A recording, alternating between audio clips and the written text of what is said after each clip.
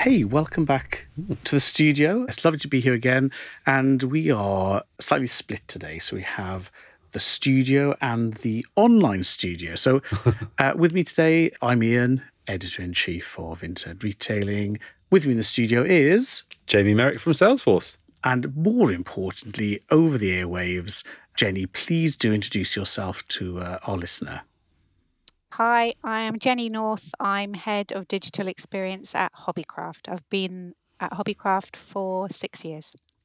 6 years? Oh my God, it's taken us this long to get an interview. You said the word hobby and everybody gets excited. Craft, everyone's excited. So we want to get back to that. But first of all, give us the thumbnail sketch of 6 years and before. How did you get to Hobbycraft and move into the craft sector?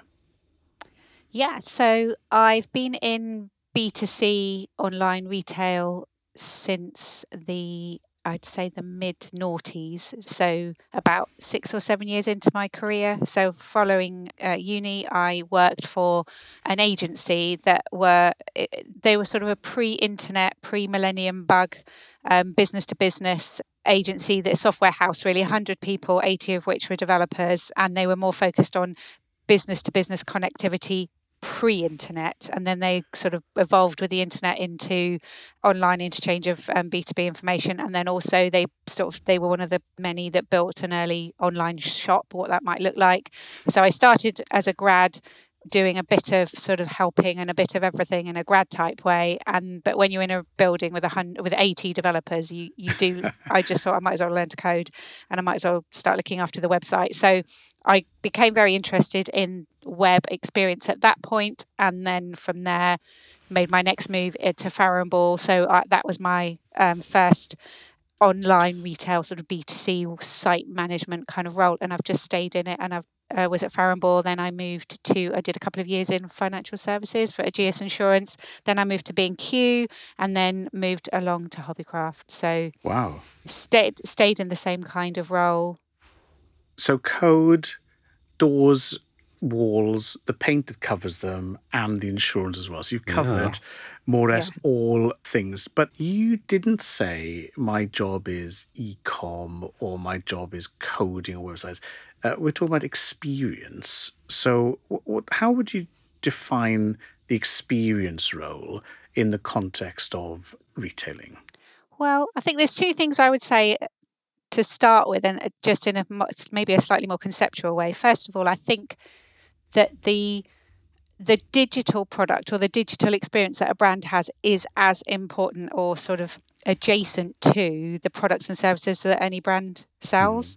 So that's, I think that the feeling that a customer gets after interacting with a retailer is driven by, did they have what I want, and how was it to get it? And they sort of sit hand in hand, and both can break that relationship.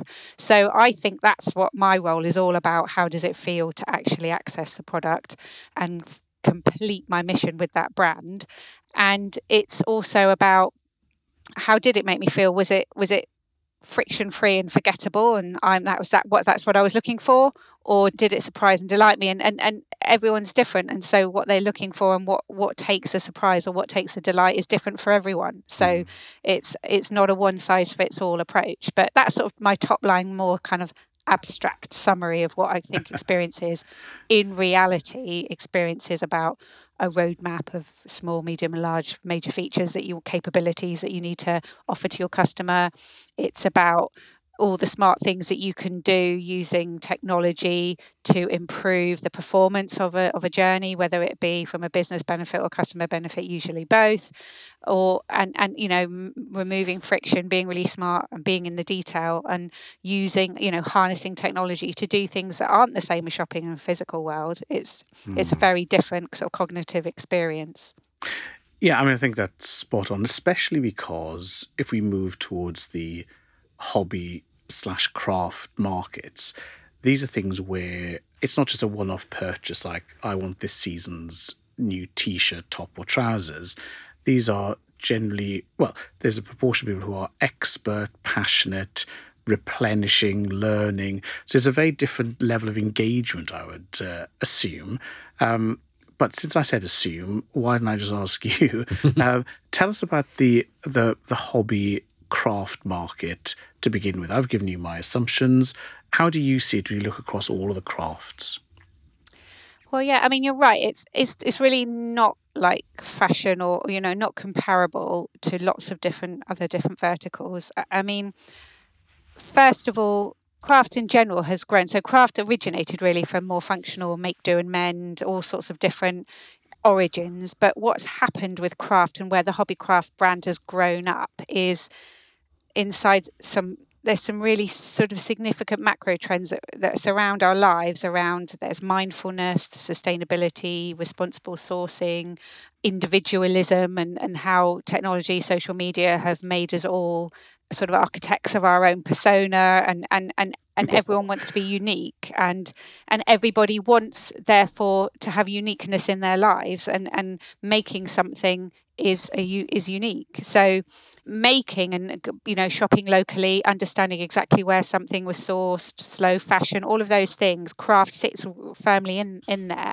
and so does the sort of side hustle culture as well, because there's no barriers to sell anymore. Anyone can make something and get it transactional online the same day. It's not expensive, and it's very democratic. So these all recognizable macro trends that anyone can see around them, and crafts, Hobbycraft grown up and is very much sits within all of those behaviors.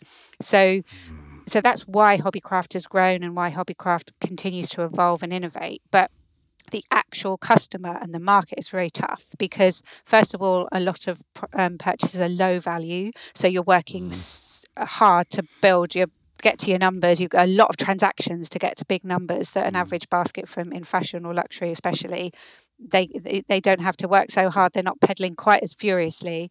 But also crafters are a really discerning bunch. They're really resourceful, and they're on a mission, and they're not really brand driven. They're not particularly brand loyal. They're looking for something very specific at the right price that will do the job for something very unique they're making. And that's what they care about. They don't care about, oh, but I must buy it from Hobbycraft or must buy it from another brand. So they're a tough audience, and they're always doing something that you can never quite predict what they're doing.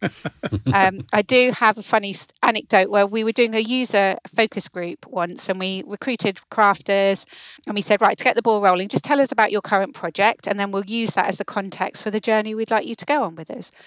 Asked that question, the answer we got, first person, 9:10 in the morning.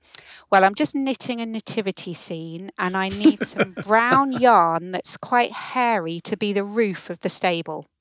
And that was it. And there we had 45 minutes on, is it hairy enough to be the roof of the stable? You can't predict what journey people are on, and every journey is unique. So these guys, they're resourceful, they're innovative, and they're so invested, they're so passionate, matters so much to them. And you've got to get it right for those people, because craft's important to them, and we're holding that in their hands if we invite them on a craft journey. But also that journey isn't about craft of itself. It's about that nativity play or about the enjoyment. So again, it's an extra challenge. So we've touched on knitting, nativity knitting, which I'm sure is a big subgenre. I don't want to exclude anybody. And then there'll be architectural knitting and so on. So we've got needlecraft, knitting, woolly type things. Soft crafts, thank you. Then and you should have a better word for it. I know. Than that. You've got a great word for that. Tell us the other big categories so that we're not just limited by our own experiences of making, playing, passions, etc. So we've got soft. What else have we got? Artists. So where we call ourselves the home of arts and crafts. Art is quite different, and the artists like to keep themselves perhaps a bit separate from some of the other crafts. So an artist, perhaps, so sometimes there's lots of, artists could be a student or could be somebody who's really serious about their art, wants to get in a gallery, wants to sell their art. So they have very specific, that's a very specific category. It's a high value, high turnover category for us. So that's a big one for us. That's a key focus for us. And that's grown actually very well for us in the last few years. A lot of independent art stores are sadly no longer around. And there is a need for these products still in the physical world as well as online.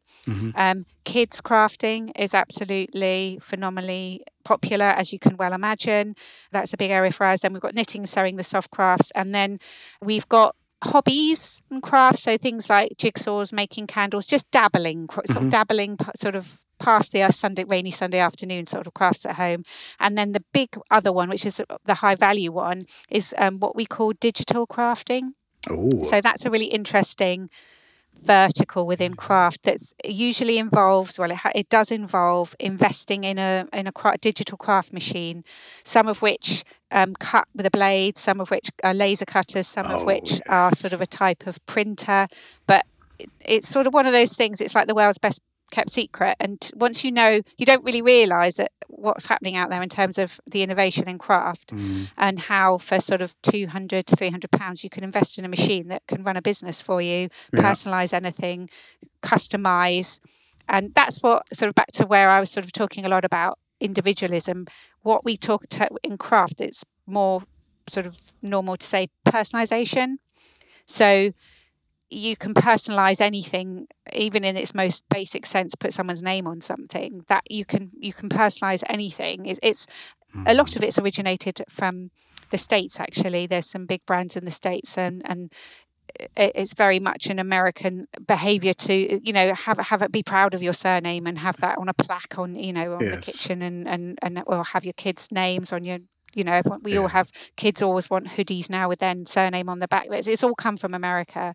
But there's some fantastic machines that, we've listed 2 or 3 different types of machines that are hundreds or thousands of pounds that we've listed on our site, where normally we have a fairly low AOV, and they've sold really well. The market's picked up really well. So digital crafting is probably the highest value, fastest growing vertical within craft. So it sounds like you have to be all things to all people and talk in the way that they would like you to talk to them, which sounds to me very daunting, bearing in mind also, the areas you just covered. In terms of expertise. I know, that's what I mean. So it sounds like you get the wrong side of the crafting market, just by the way in which you talk about it. So is that a real challenge, that you're continually trying to keep up with what's going on? Yeah, and there's various things, various parts to that. So we're a department store. We sit across maybe about 12 different crafts. So, we're juggling a lot. We've got about 25,000 SKUs spread across all of those different crafts. So they're fairly lean. There's about 140 of us up at our head office running that operation. But we sort of are quite crafty ourselves in the way that the business, culturally, it's not the corporate culture that I've experienced, and everyone, in certain businesses experiences day to day. And there's lots of value in that corporate sort of machine. But Hobbycraft is literally crafty in the sense that we're entrepreneurial, we're innovative, and in our stores, our store colleagues, we recruit crafters, because it's not really going to work unless you've got someone with certain level of knowledge, experience of crafting to talk to crafters. The sorts of questions they're going to get asked, it's just not going to go well. So much so that we elevate our colleagues, and our store colleagues, they have the opportunity to be what's called a Hobbycraft artisan, where we use them very much on social media, and we use our colleagues in stores that have so much talent and passion. We give them the opportunity to have this status of artisan, and then we use them in our sort of workshops. So, we might talk about, we have a workshops, online and in-store workshops offering, and we do a lot of social media. We offer a lot of ideas on the site. So we have to respect this community by showing them that we understand them, and the only way we can understand them is to sort of be them and be in their shoes. And so most of our office is full of crafty.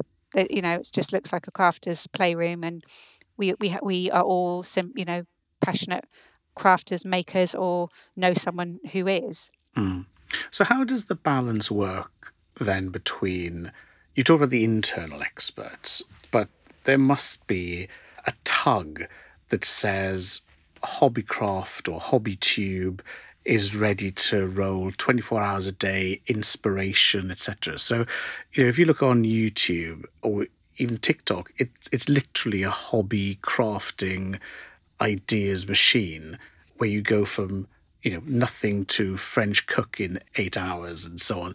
So where do you draw the line between waiting for customers to come to you and service them versus being out in the social medias building up or contributing the inspiration and the sort of the media side of crafting? I think you use that lovely phrase, architects of your own persona. How much external to your site are you doing to build up the sort of velocity and interest in crafting? Again, sort of content marketing, if you like, is, it's been around for a while, and that's definitely quite central to what we do. And for that reason, as you say, really, Ian, because we can't really not do that, because we're selling components. We're not selling the outcome, and we have to sell the component, and we have to sell the value and the idea and the journey as well. We can't be an authentic arts and crafts retailer without doing both. And our marketing department are very much, their priority, or a lot of their time is really focused on content marketing for that reason. So, different go into any business, and you go to a marketing department, and they have their own DNA, and that's the DNA of ours. Is our marketing team is content marketing. Mm-hmm. So we work with the maker community, a diverse maker community, to offer ideas, and we try and keep it edited, but we've got about probably around 2,500 ideas on our website. But then obviously our social, we've been very strong in social for a very long time, and so we share that sort of socially as well. And we also bring makers together, so we bring in anyone who's making and tagging us and telling us about it. We will then share that. So social media and content is probably our key marketing channel, and has been, especially as we've grown really. We've never had big TV budgets. Our marketing budget has always been pretty lean, so we've had to use those channels, but they work well for craft. But I mean, you may say that the budget's lean, but you're putting in quite a lot of investment into doing it, sort of generally as you just described, but also, you're talking about the crafters, the artisans in the stores. That, you can only get a certain type of person, and maybe they're a bit more expensive and all that sort of stuff. So my point is, considerable investment all round. It may not be a headline budget, but a lot goes into it. And that must be, when you're saying people don't order very much, the average order value is low, and they don't have much loyalty and all that sort of stuff, that must be quite a burden sometimes, mustn't it? Or yeah, I mean, retail's tough, isn't it? So we try to prioritize and focus on the things we track, and do everything we do is trackable. So like any business, we're justifying what we're doing, and we're trying to prioritize and focus on the things that do drive value. And as a business, we focus on the bottom line like any retailer. So we do prioritize. It's hard work with a lower basket. And my impression over the COVID lockdowns is that everybody became a crafter of sorts. So we saw most online businesses doing very well and then dropping back. So how did that enforced lockdown, entertain the kids, entertain yourself, did that benefit the business? And has there been a change then with the post-COVID phase?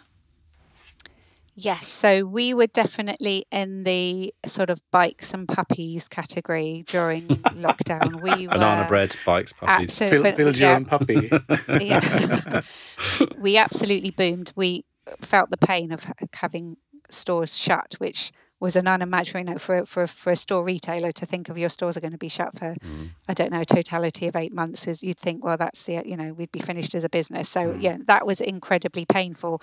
But we did, but of the online channel, like so many retailers, then became a pure play, and we absolutely sort of leapt forward 5 years in terms of volume within a matter of months. So it was very busy, and what we found really was that people that were existing crafters, even really regular crafters, they really turned to their craft for solace at that point. So they stocked up on everything, and they sort of ramped up on their velocity.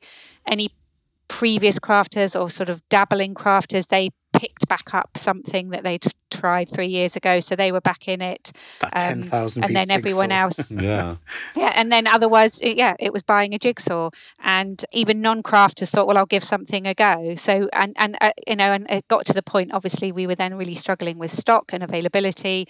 And at one point, I remember just sort of looking at the site and looking at what was being bought and thinking, anything we list is going to get bought today. It was just I think the customer journey became, I'll buy what there is. when we make decisions and we want to make changes, we're quite speedy in the way we do it, and we like to just get something out in the market and trial it. So we're quite sort of focused in that sense. But even so, transitioning a store business to be truly multi-channel in the way it thinks is hard for any business. But we were suddenly making decisions about how much resource we needed, who owns what. We were making those decisions with same day. So culturally, we moved on 5 years and 5 months, and we scaled up where we needed to scale up in terms of operationally in order to do so. So we haven't looked back, but we've had and we're still performing ahead of where we were pre-pandemic. But yes, there's definitely been a slowing down of some of those more peripheral customers that we picked up. They, now, there's a lot of people now prioritizing meals and holidays. It's settled back down again, but we still haven't looked back from an online point of view in terms of how we think of online as a business and how we trade. Yeah, because that sort of period in time, I suspect there's a lot of people who do it because it takes their mind off stuff. Do you have any, do you know, I'm sure you do, but know about your customers and why they do crafting? Some people do it for money and some people do it for other things. Do you know kind of broadly what the stats are and therefore you know how to sort of service that as well as you possibly can?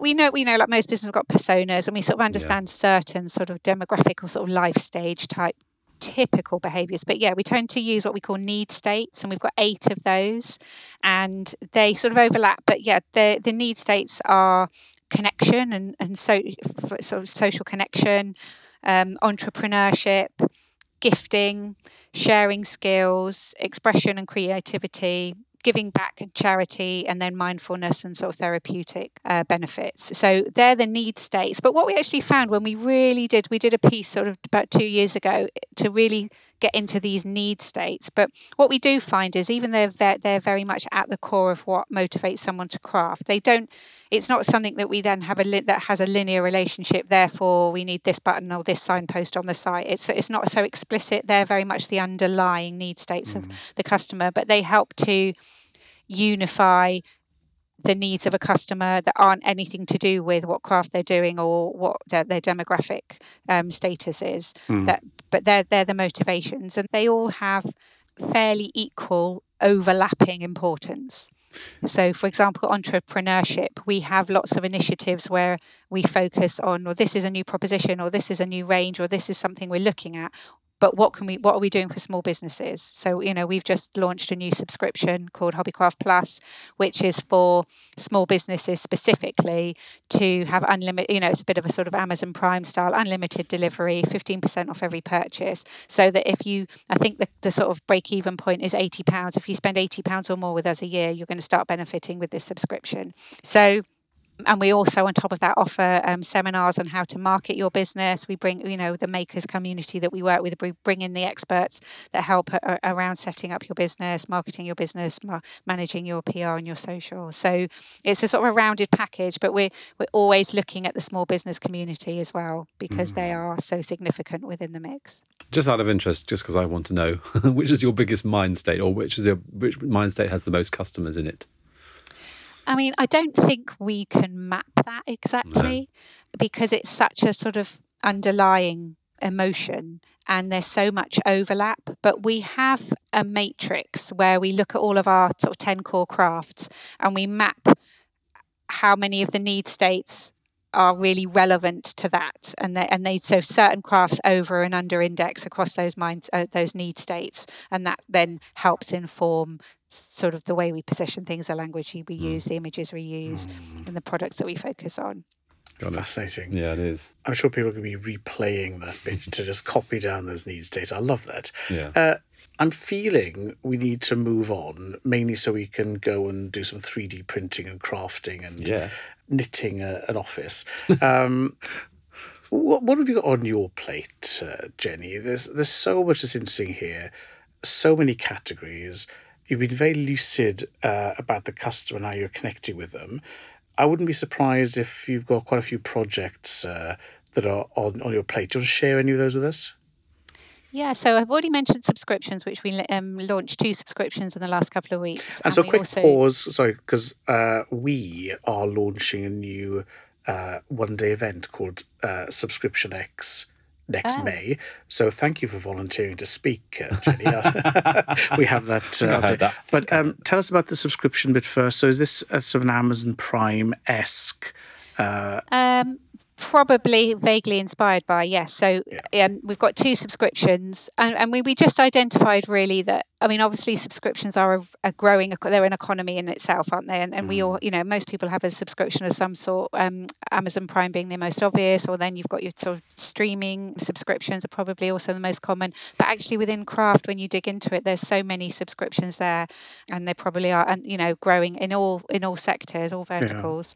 We researched quite a few, and we've so far launched the Hobbycraft Plus, which is the one I just described, which is for small business users.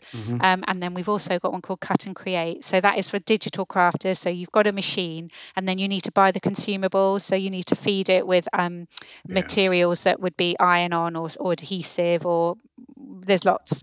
And you're going through that at a certain rate. So again, that's just giving you a 10% discount on all of consumables, free next day delivery, and also sort of downloads, digital designs to use, etc. So that's targeted specifically at the digital cutting market, and we'll go on to look at more.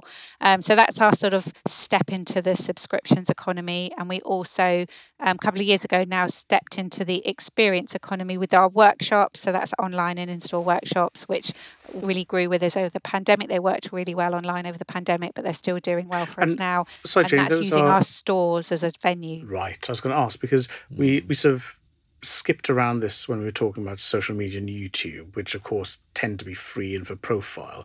So these are paid for, like a sort of online learning meets Netflix kind of thing.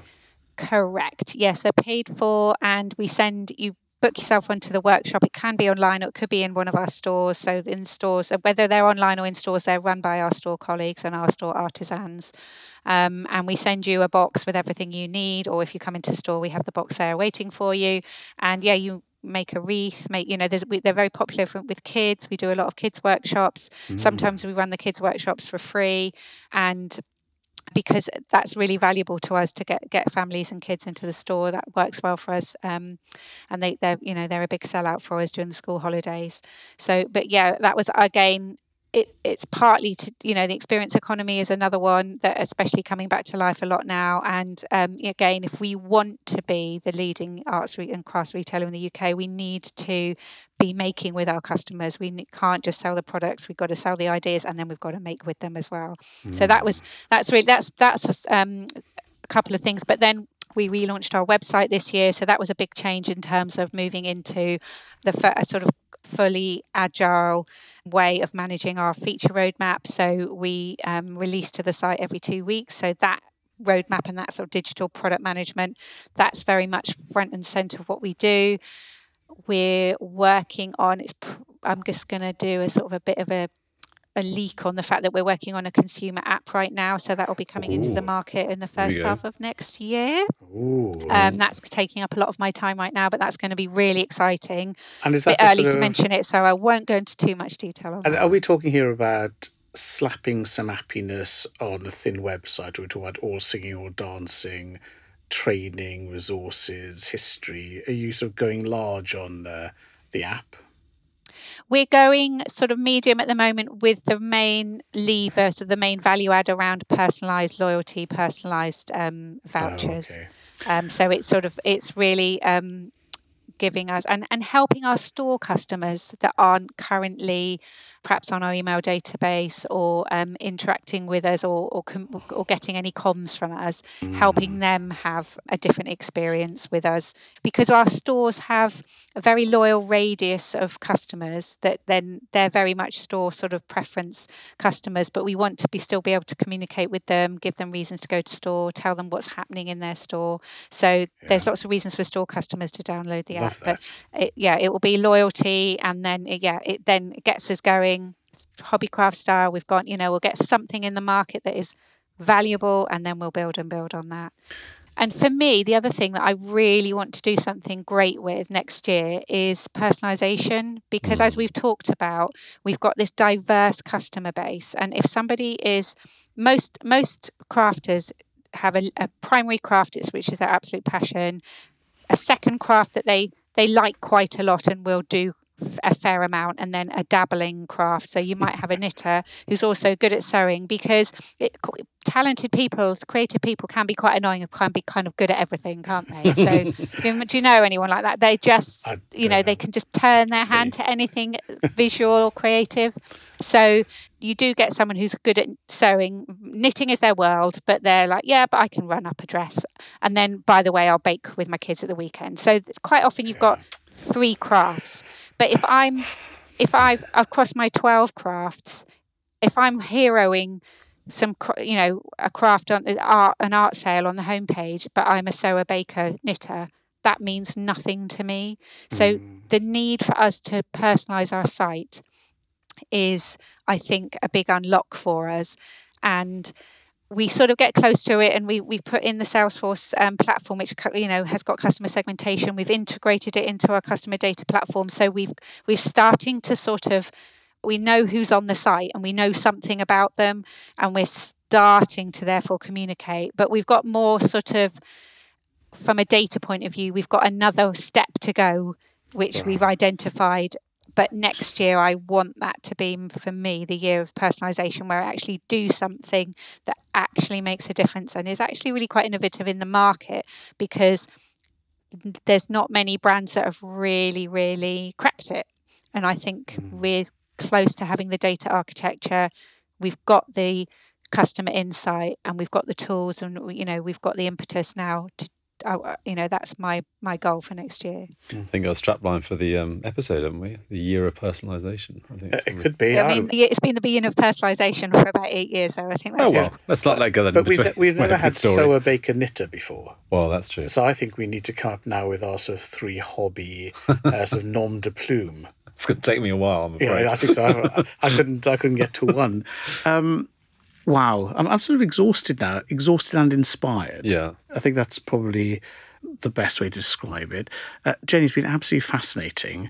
I'm sure that as this episode goes out, there'll be a rush to people looking at cutters, just wanting to buy one. I'm still thinking about the nativity roof. I'm still working it out in my mind. You haven't got past that. No, I haven't. That was right at the start as well. It's been a challenge for me. I've never moved on from it either. Weeks of therapy are called for now, exactly. Just to get over it. But it's a very nice nativity moment. So, Jane, thank you so much for joining us. You've just opened up so many new thoughts around it, and it's been an absolute pleasure chatting with you. So thank you for that. Oh, that's my pleasure. It's nice to see you both. Great to get to chat. Lovely. Thanks so much.